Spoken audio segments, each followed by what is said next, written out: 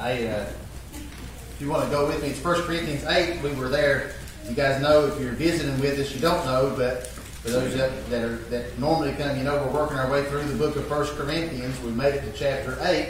We started the week before the new year. So we're almost 8 months in. We've made it through almost 8 chapters. That's not bad. That's not bad. I think it was Claudia that told me one time he was listening to MacArthur go through the book of, what was it, Claudia? Luke? Matthew. How long did it take him? 11 years. 11 years for the book of Matthew. So I'm doing good.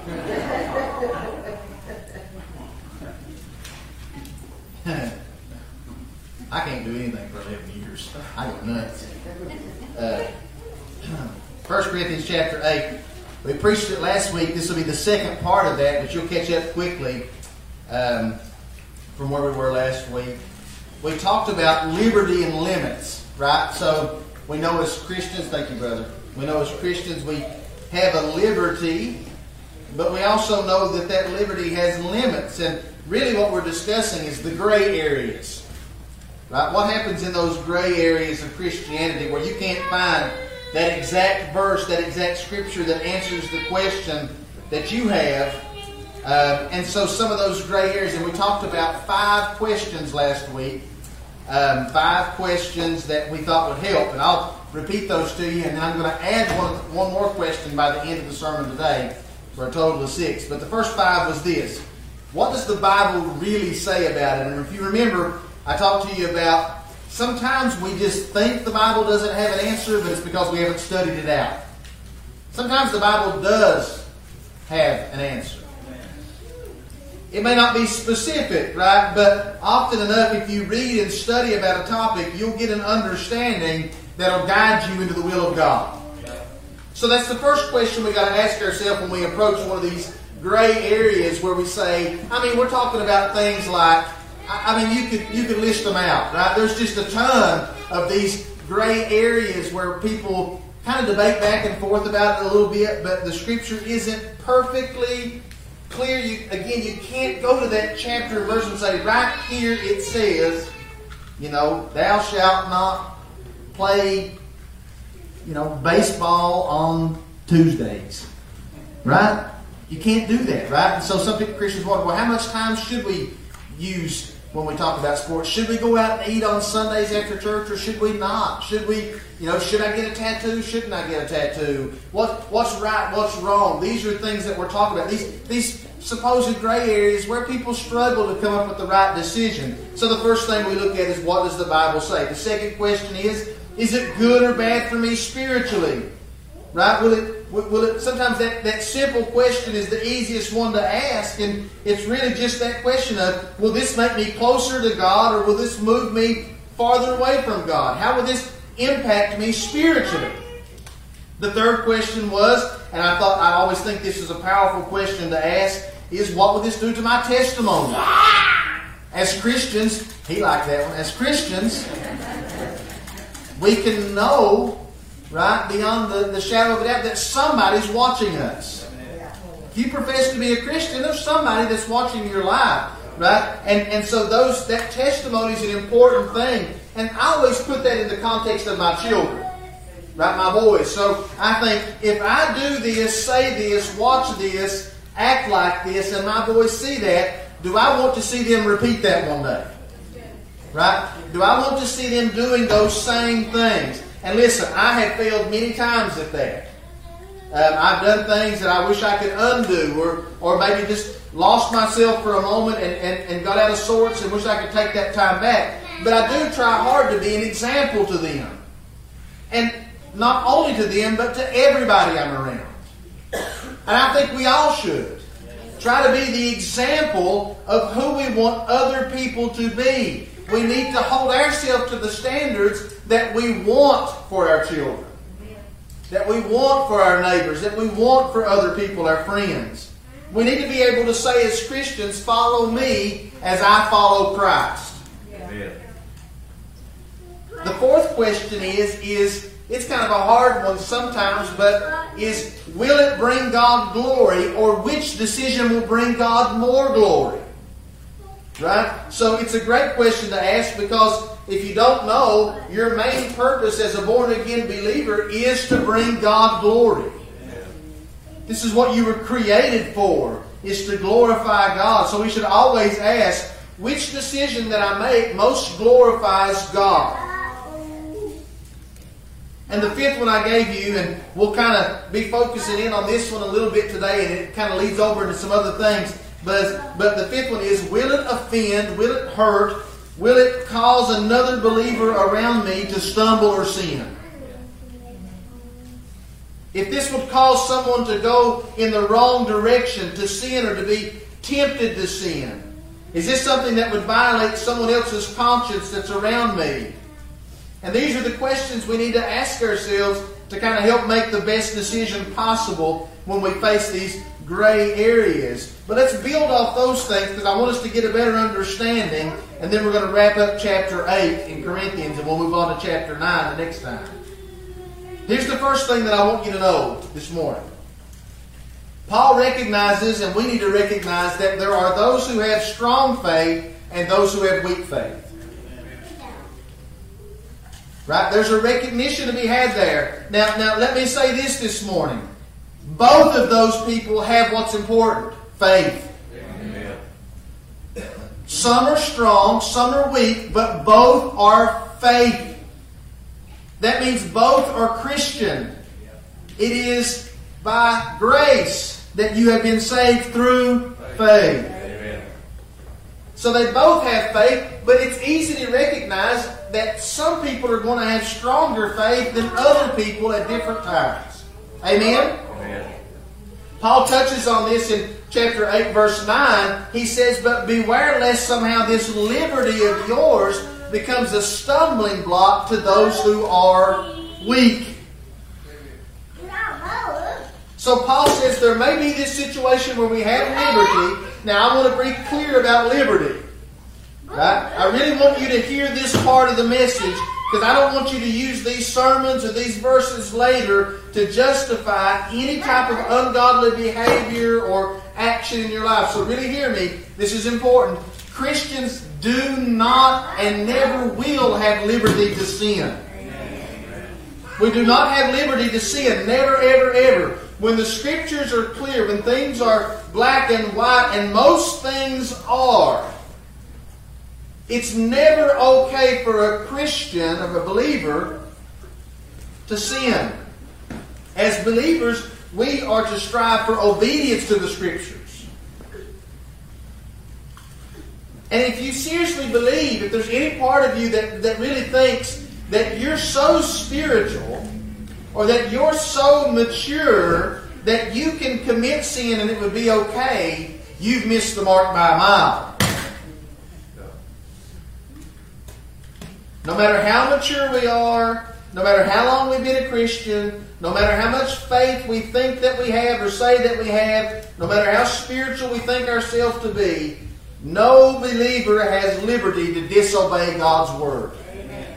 God's Word is the authority in the life of a believer. So if you're looking for a way to sin, you're not mature, you're carnal. But we do have to recognize, right? We have to recognize that there's some areas where somebody might say, this isn't right, or this is sinful. Or I don't believe a Christian should do this thing or that thing. But the reality is the Scripture doesn't say that. Amen? Amen. Those things happen. This is all important when we talk about liberty, because sometimes people take liberty as a license to sin. We don't have that liberty. We understand, we know that through salvation we've been set free from sin, not set free to sin. Amen. Right? We also recognize and understand that there are some things that some people have deemed sinful that God has not deemed sinful. Those things exist. Kind of the areas we're looking at here. So Paul puts believers in two categories. Those who are weak in faith and those who are strong in faith. And this is most powerfully brought out in Romans 14. So I want you to turn there. We're going to spend the rest of our time preaching on 1 Corinthians 8 from Romans 14. Because the two chapters line up so beautifully. In Romans chapter 14, that's where I want you to be looking there. And listen, as you're turning there, I want you to kind of give you some backdrop here. This is a really important and powerful chapter. Especially for the church. Because the core of what Paul is really addressing here, it's the same core that he's addressing in 1 Corinthians 8.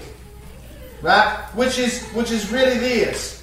How a church, a local body of believers like us, not the universal church, a local church like us, how we can love one another even though we don't see everything the same way all the time. Amen. Right? Amen. How we can work our way through that. Listen, you understand that our calling as believers in the church is that if we want to please God and we want to show the world that we're His disciples, they'll know that if we love one another. Amen. Right? Amen. And so, how do we remain unified? How do we remain loving in how we address other believers and react with other believers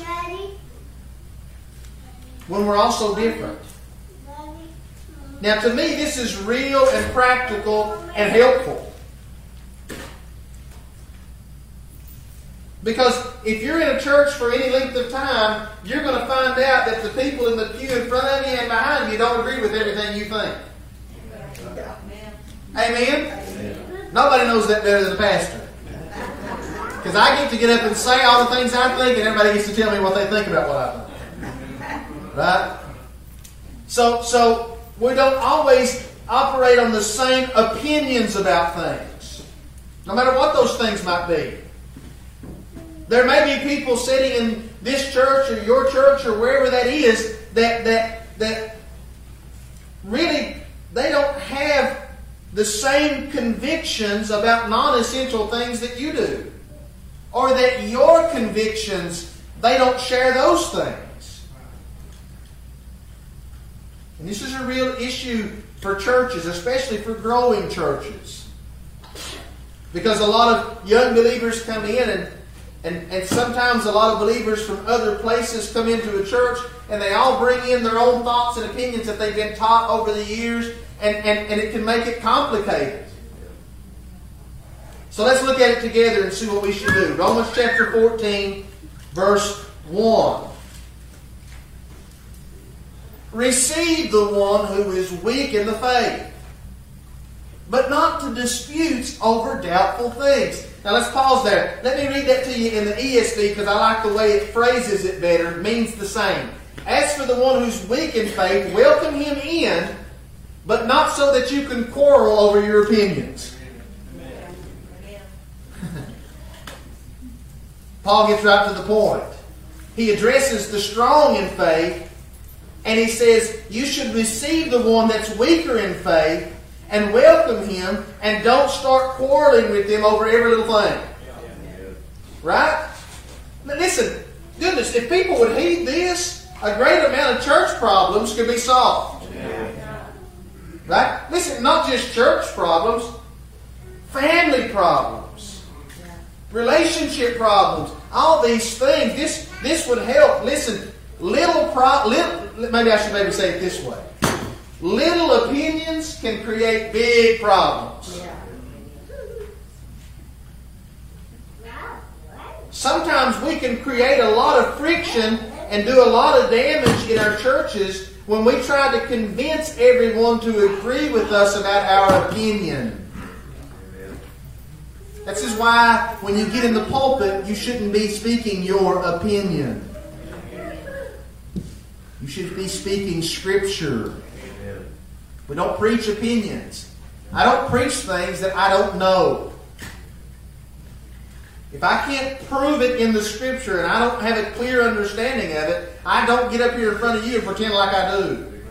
And give you an opinion. I'll go back and study it until I get a good opinion on it, until I get a clear understanding from the Scripture, and then I'll preach the Scripture.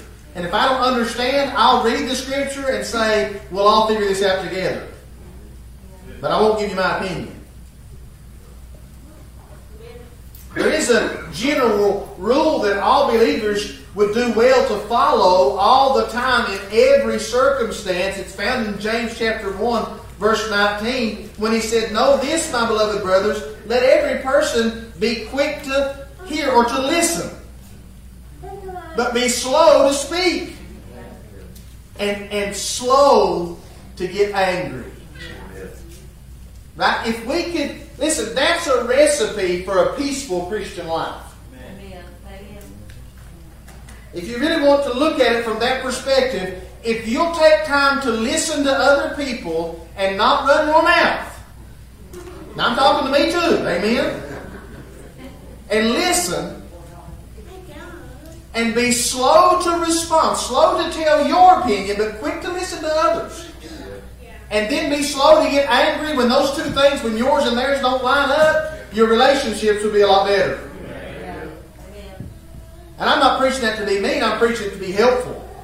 Sometimes the best thing you could do is listen, not speak, and not let yourself get angry. By the way, oftentimes anger is a choice. All you have to do sometimes is take a deep breath and think about it for a minute, and you don't have to be angry. It's when we let our temper get the best of us that we get in trouble. Amen? I wonder if that's how we would describe ourselves. Listening, slow to speak, slow to anger. So Paul points out that there may be someone in the church who has a weaker faith, but what the strong in faith should do is welcome them in and not start arguing right away. Now let's keep going. Romans chapter 14, verses 2 through 7. Paul gives us an example of what this looks like. He said one comes into the church, he believes that he can eat all things. But he that's weak eats only vegetables. Let not him who eats despise him who does not eat. And let not him who does not eat judge him who does eat. For God has received him. Who are you to judge another's servant? To his own master he stands or falls. Indeed, he will be made to stand, for God is able to make him stand. Can I just tell you that it all goes back to that? Your pastor can't make you stand. Your favorite preacher can't make you stand. The church can't make you stand or fall. God. It's God. One person esteems one day above another. Another esteems every day alike. Let each one be fully convinced in his own mind. He who observes the day observes it to the Lord. He who does not observe the day, to the Lord he does not observe it. He who eats, eats to the Lord, and for he gives God thanks. And he who does not eat, does it to the Lord. He does not eat to the Lord and gives God thanks. For none of us lives to himself, and no one dies to himself. So what Paul gives us is this example, and he says, one person comes in the church and they say, I eat meat and anything else you'll put in front of me. Another person who's weaker in the faith comes in and says, I think believers should only eat vegetables.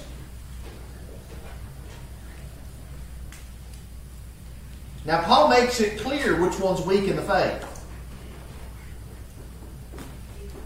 They're probably also weak in body. It's the one that only eats vegetables. I shouldn't say that. I'm sorry. I'm sorry. I said I wasn't going to give my opinion. I'm just kidding. So, the more mature Christian here is the one who understands that they can eat meat. And the weaker one is the one who has not yet come to that understanding. Now let me explain that to you just for a second. Just kind of drill in on this. What makes a person strong or weak in faith is how much knowledge they have about what God thinks about this. One doesn't yet understand that what God has cleansed is clean. Right? What God says is clean is clean. One hasn't come to that understanding yet. But they only eat vegetables because they believe that's what God wants them to do. Therefore, God is glorified in that. Amen. Even though their faith is weaker, they glorify God. Yeah. The other understands and knows the truth, and he knows that he can eat meat. And so he does eat meat and gives God thanks that he can eat the meat, and God is glorified in that. It's a lot about your understanding and about the knowledge you have that determines whether or not you're weak or strong in faith in certain areas. But the question is how can those two people worship together if they have different opinions about meat? How can they worship together? And verse 3 is the answer. Because it says, don't let the one who eats despise or look down on the one who doesn't understand this yet. Okay? Don't look down on them and say, oh my gosh, you're one of those vegetable-only Christians. You don't understand. You're ignorant. Don't you know? On the other side, it says, if you're the one who doesn't eat meat, don't judge the one that's eating meat. For God has received both of them. And it's really that simple. It's really that simple. If you eat meat, don't look down on one who don't. If you don't eat meat, don't judge one who does. It's an easy example and a perfect one because it doesn't really offend anybody.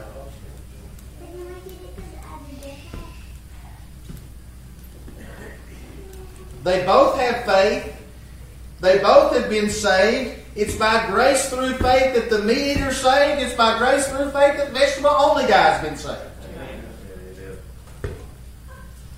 Neither have ill intent. They're both doing what they do for the glory of God. They're both doing their best to follow their convictions for the Lord and what they know of Him today. Amen? Now, again, let's be clear. This doesn't apply to adultery, for instance. Adultery is clear. It's black and white, sinful behavior. It's obvious in the Scripture. It's plain. So we don't say, well, this brother or sister believes they can commit adultery. Who am I to pass judgment on that? That's not what he's talking about. In those clear matters, we must pass judgment on those things. But in the areas that are gray and not so clear, when it comes to some of these things, this is a good principle to understand. If you and another brother and sister don't see everything just perfectly eye to eye, I'm talking about these non-essential things, and maybe one of you is wanting to go do this and the other says, no, I don't really want to do this, then the best thing you can do is don't look down on the one who does or doesn't. The other one don't judge the other. And if your convictions, and we'll talk about this in a minute, if you don't feel like you should do something, you shouldn't do it. Amen.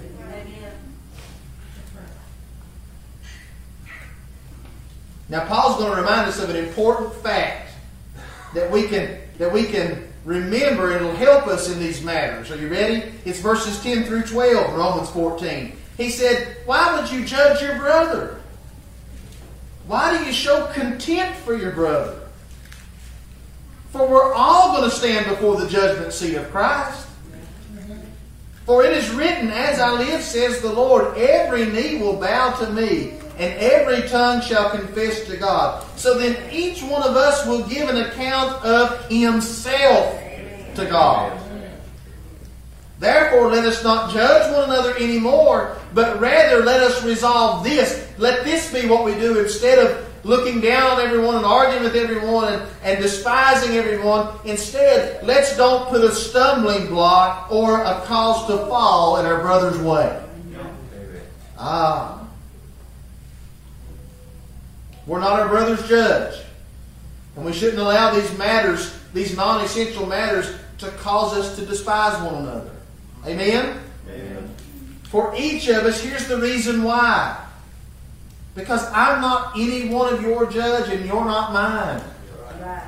Each one of us is going to stand before the judgment seat of God, of Christ, and give an account of our own life to God. That should motivate you to do what you know is right to do. Because you're going to have to give account for it. And you may say, well, I'm not worried about that. I know the love of my Savior. You do. You may very well find out that that loving Savior will take reward from you on that day. And you say, well, I don't care. I just, as long as I get there, you will care. The Bible says on that day, many of us will have regrets. We may enter in and still have regret that we didn't do what we knew we ought to do. Amen.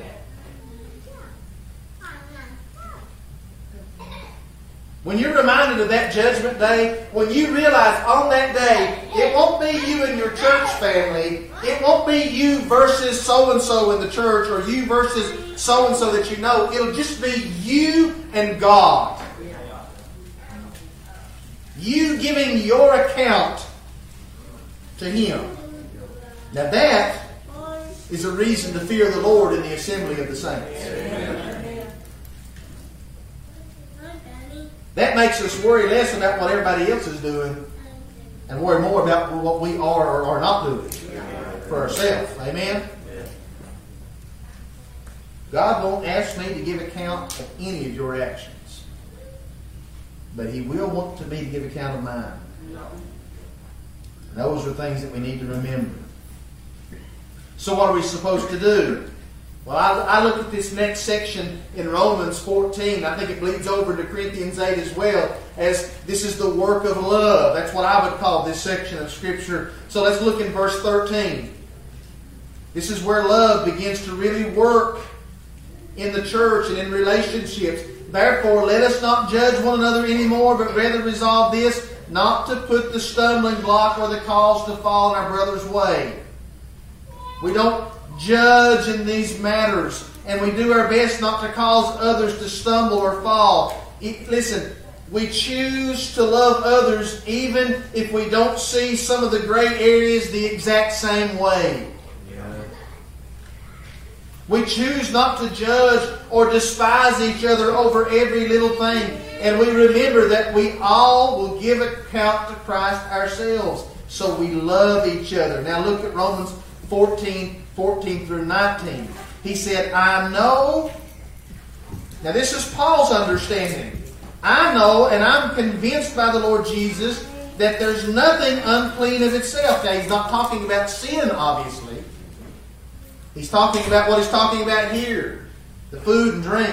He said, there's nothing unclean of itself. But to him who considers anything to be unclean, to him it is unclean. Oh, this is important. Yet, if your brother is grieved. Now listen. I left you last week with this question. Why do we sometimes have to restrict ourselves for other people? Right? Listen what he says. If your brother is grieved because of your food, in other words, if you won't stop eating meat in front of the brother who thinks it's wrong to eat meat, you're not walking in love. That's why we restrict ourselves sometimes. That's why I don't go out and intentionally flaunt liberty in Christ in front of those who maybe don't yet have the understanding of what liberties they have. We labor to teach those liberties. We labor to explain those things. And as people come to the knowledge, then we can walk a little differently or a little more with a little more liberty. But in the beginning, my main purpose is not to walk in liberty. My main purpose is to walk in love. He goes on, listen to what he says. Do not destroy with your food the one for whom Christ died. Right? Don't let your liberty cause that man to stumble away. And do not let your good be spoken of as evil. For the kingdom of God is not eating and drinking, but it's righteousness and peace and joy in the Holy Spirit. For he who serves Christ in these things is acceptable to God and approved by men. Therefore let us pursue the things which make for peace, and the things by which we may edify or build one another up. So we have the work of love. Love helps bind us together in unity. Amen? Being able to walk in love. If I'm going somewhere with Brother Joel and Brother Joel says, I don't like it when believers do this, and it's something that I don't think there's a thing in the world wrong with, you know what I don't do? The thing that Brother Joel don't like. Because what's most important is that I walk in love with Brother Joel, not that I get to have my liberty. Amen?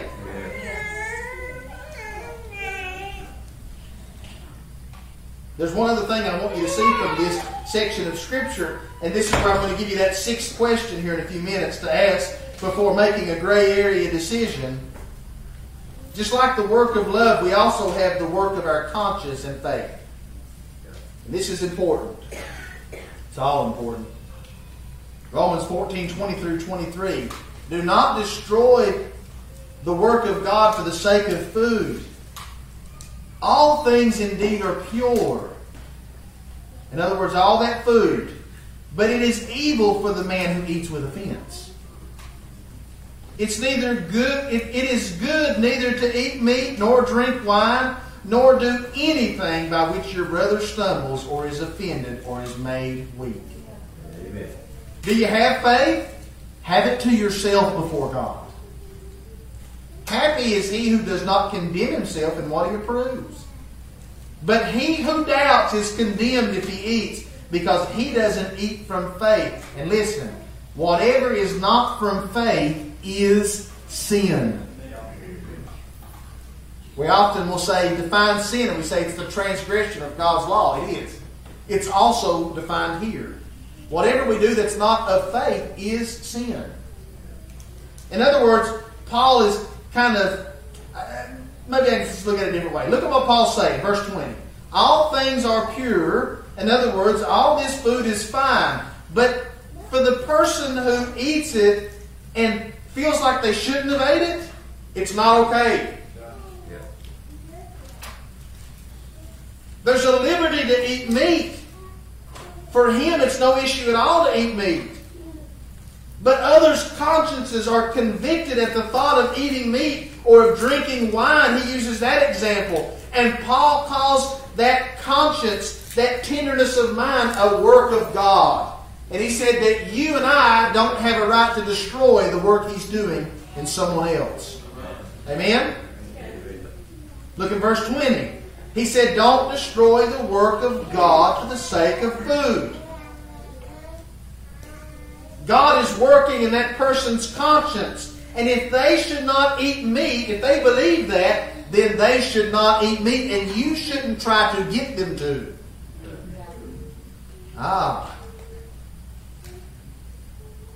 For the one who's not convicted, Paul says if you have faith, you can eat meat. And that's great. But have that faith between you and God. In other words, I take that as do that with your brother that don't believe that that's okay. Do that when he's not going to be there to be offended by it. Keep that between you and God. Right? And be happy that God has given you the liberty to eat the meat. Be fine with that. But don't let that liberty become a reason to damage somebody else's conscience. This is important. In other words, keep your liberty to yourself. Don't pressure other people to do what you do. Paul says it clearly. Meat is not unclean. It's fine to eat it. It's their conscience that isn't ready to eat the meat. And so when they eat it, they don't eat it in faith. See, deep down, they felt like maybe it's not right to eat the meat. And there's going to be decisions that you have to make in some of these gray areas, and you're going to look at it and you're going to think, gosh, I don't have a good feeling about this. I don't think I should do this. Then don't do it. There's going to be some times that you say, I just, no matter how I try to look at it, I just don't see anything wrong with this. There's no scriptural evidence that this is wrong, and I don't feel bad about it. Then that's fine. You have liberty. Make sure your liberty is not a stumbling block for anyone else that's around you, and enjoy your liberty between you and God.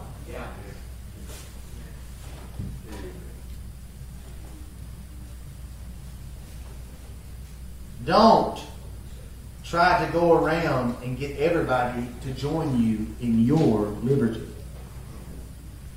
Let those who are weaker in faith get strong the same way you got strong. You know how that happened? God strengthened you as you studied, as you learned, as you grew. Let God do that work in them as well. They may eventually get to where you are in faith about that area, but they're not there today. And you pushing them may cause them instead. Listen, if I'm walking fast and I get behind you and you're walking slow and I keep walking fast and run into your back, I cause you to stumble. Right? Sometimes I got to be cautious and slow down a little bit and make sure I don't trip you up. Amen?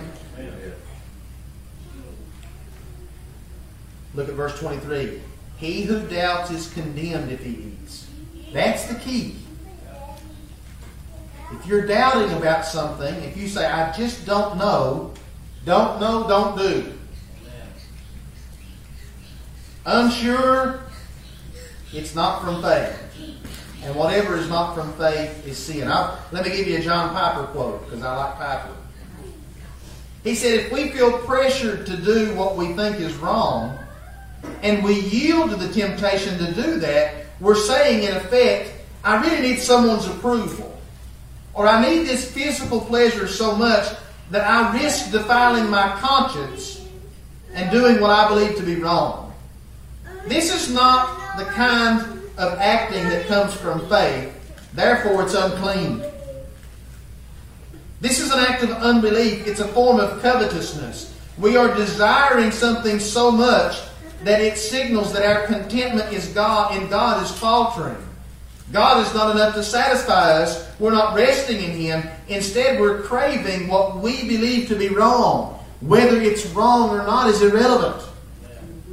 If we believe it's wrong, we shouldn't do it. So here's your sixth question. Can I do this in faith? In other words, will my conscience be clean if I do this?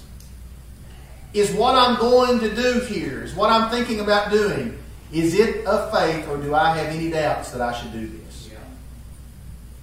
So now you have 6 questions. What does the Bible say about it? Is it good or bad for me spiritually? How will it impact my testimony to those around me? Will it bring God glory? Could it cause somebody else to stumble and fall? And can I do this in faith and keep a clear conscience between God and I? Listen to me now, just for a minute, then I'm almost done.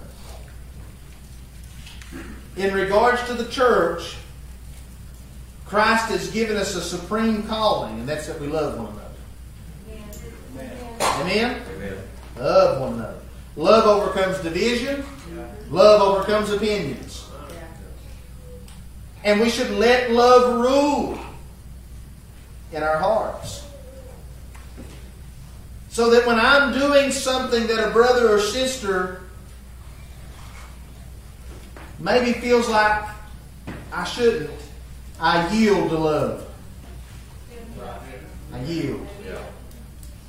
And I say, okay, to keep from hurting you, I won't exercise that liberty. No problem for me. When something that I know is fine from studying and prayer, and there's no scriptural evidence that God is against it, but if it violates my brother or sister's conscience, or it tempts them in a way that causes them to act in the flesh somehow, I refrain in love. Pull back.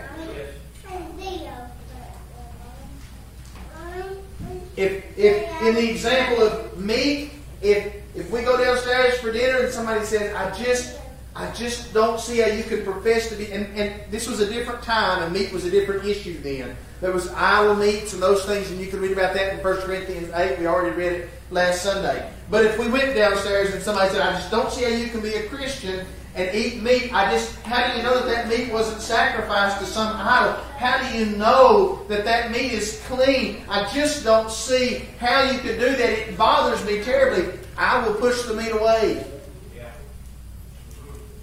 Because I would rather them know that I love them than them know I care more about loving them than I do about liberty myself. I'll push it away. Now I'll go home and put a steak on the grill and eat it all day long. Amen? But to keep from hurting you here, I would certainly not. Amen.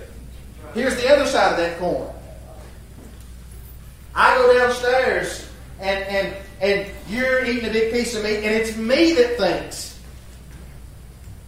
I can't believe they're doing that. Then I think an appropriate conversation to have based on the scripture we just read is, instead of saying, I can't believe you didn't eat, you profess to be a Christian, is to not judge the brother that's eating the meat. Yeah. And you just keep on eating your vegetables because to you meat is wrong. You see how that works both ways? Yeah. That's the way love works. Amen. Both ways. Amen. Here's the root of it, right? This is what I want you to remember. When it comes to this kind of stuff, you need to be able to say, when it comes to liberty and limits, you have to be able to say this and mean it. I love them more than I love me. That's right. Amen. I love them. Yeah. I care more about their conscience, their faith. I love them more than I love me. Amen. So if I have to sacrifice to keep them from being destroyed, I'll gladly sacrifice. Amen. Amen? That's the simplest. Listen, truly, that's the essence of Christian living. I love them more than I love me. It's a great question to ask yourself each and every day. Right? Get up in the morning. You can write it in the cover of your Bible sometime and take a look at it, or write it on a piece of paper and stick it on your refrigerator, and ask yourself every day, do I love him and them more than I love me? When I love him and them more than me, my priorities are right. My walk's going to be better. When I love me more than you, I'm way off base. I'm stumbling already. Let's stand to our feet. I'm done. This will finish us up in 1 Corinthians chapter 8.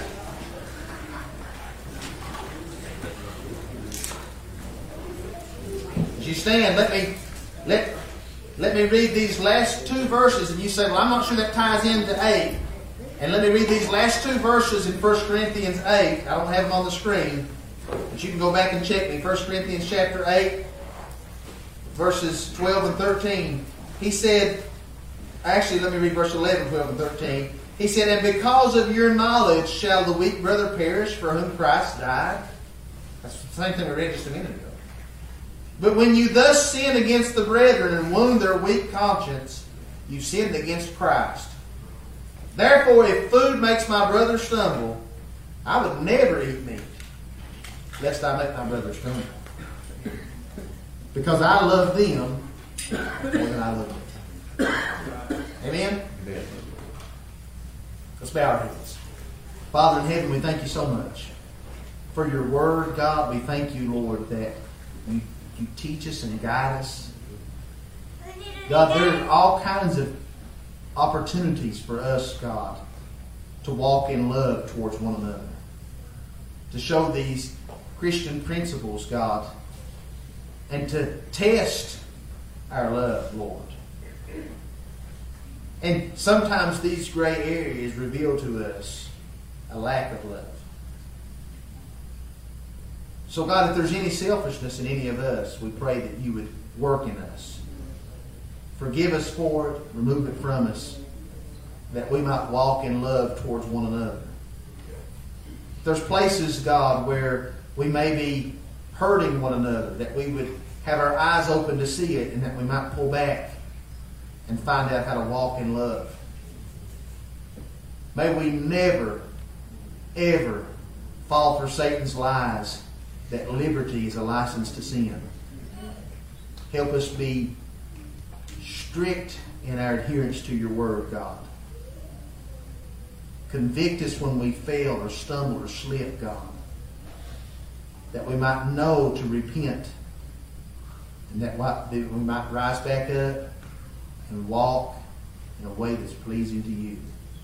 We thank you for every family that's here this morning, for every person, every visitor, God. We ask that you would be with us all, that you would strengthen our homes, God. We pray for our world, our nation, God. We pray for those who are going through difficult circumstances. No doubt many are today, Lord. We pray about this virus, God. We'd love to see you just take it away. But we thank you, God, that we know that you're going to work it to good for the sake of the church, and more importantly, for the sake of your own glory. We praise you. We thank you in Jesus' name. Amen. God bless you. We love you. Thanks for coming and be with us today. Members, if you can, stay